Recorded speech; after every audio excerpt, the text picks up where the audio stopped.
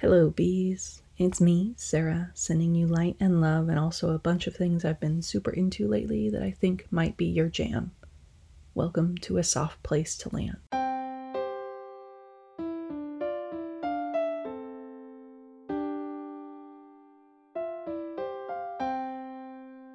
Item the first. We deserve a soft epilogue, my love, or my Bucky Barnes problem.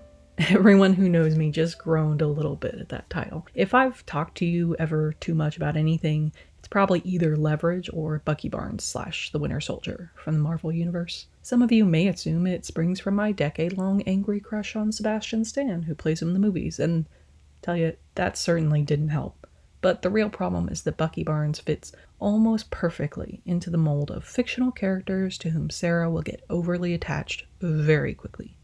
Naomi Nagata from The Expanse, Donna Noble from Doctor Who, Dut Newton from The Adventures on Amnesty, Bigwig from Watership Down, a million others.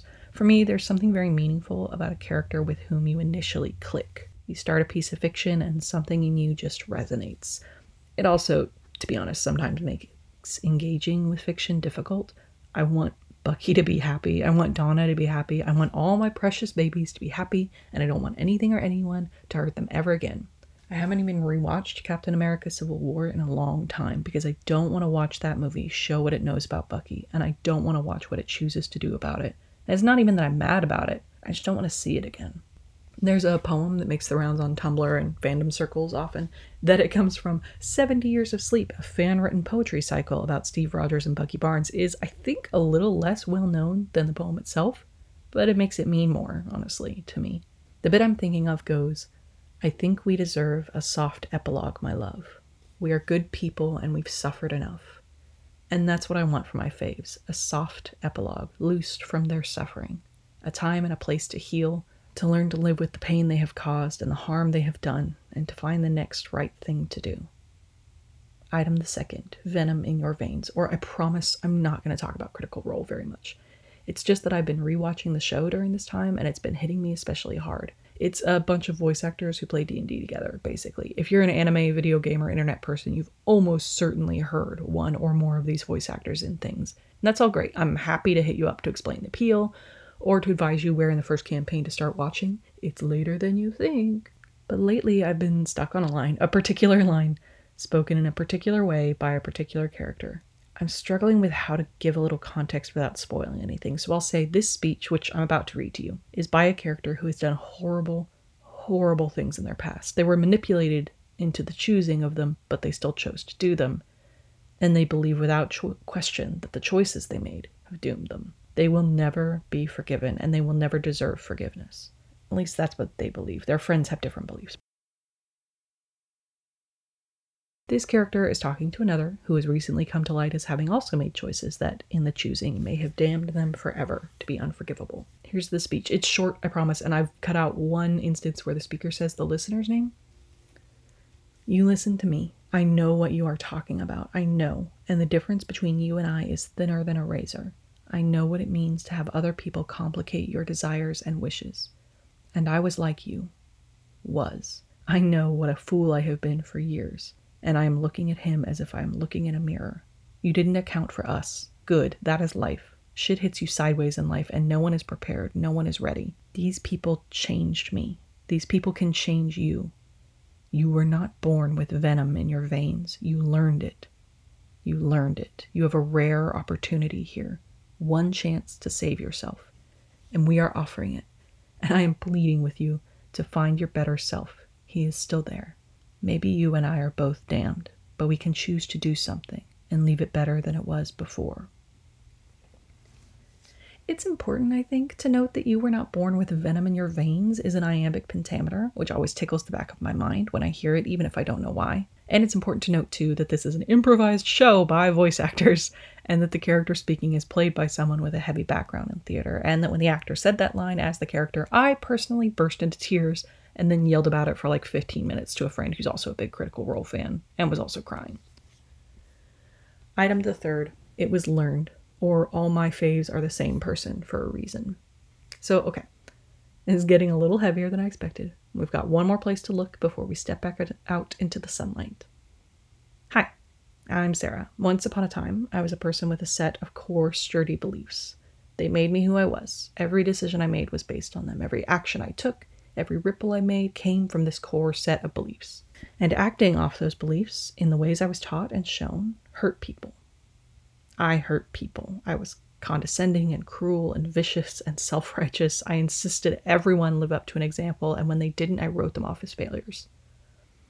I believed so hard and so loud and so much that everyone who didn't believe the same rang as a liar or a bad person to me. I spent, let's say, 15 or 16 years soaked in and taught and shown that belief, and then in the space of about a year, it was ripped out of me. Over the next couple of years, I began to collapse, slow but sure, as the cornerstone and entirety of the person I was dissolved away. When you're built around a belief and then you don't believe it anymore and it's gone, who the hell are you? Who do you become?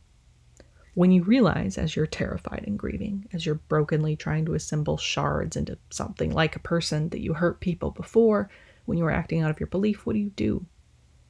How do you make amends?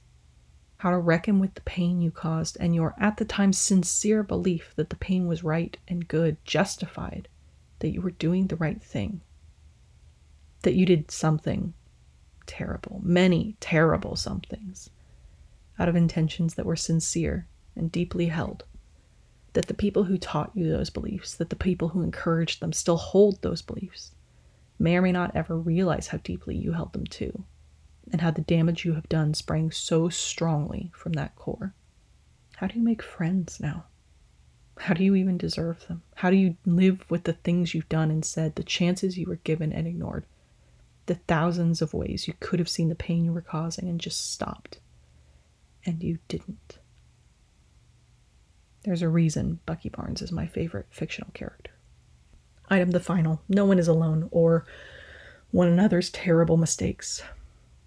Into the Woods has been an odd sort of touchstone in my life. In high school speech class, reading through a huge filing cabinet full of scripts to chop into monologues and duets, I stumbled over it. I don't know why it was even in there. It's a musical, and there wasn't at the time a musical theater program in my school.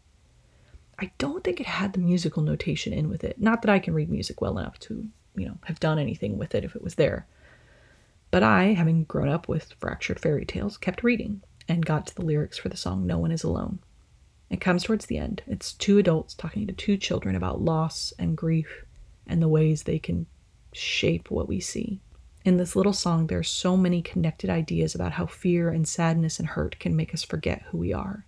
That everyone makes mistakes, that no single person has a handle on what's right or good, that every choice has a consequence, and that every consequence leads to another choice, that our moralities are constructed around our histories and our choices, that most people are most of the time just trying to get through the world with the people they love.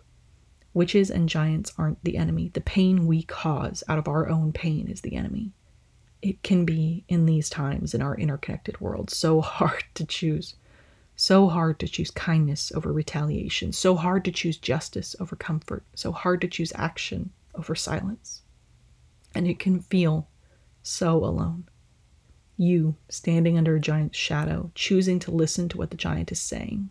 You, staring a witch in the face, choosing to understand the decisions she made that led her here. You, looking into your own heart, seeing how every mistake you've made and hurt you've endured has built you.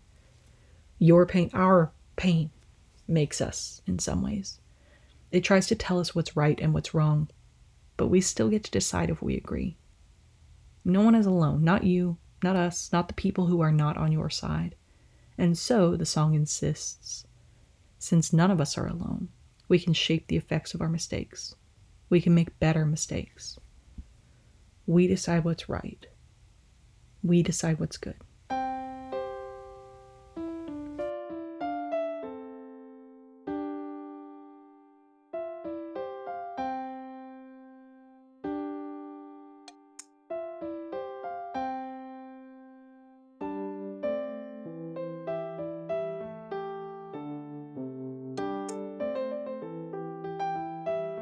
Theme music for A Soft Place to Land is Repose by Chase Miller off his album Burnout.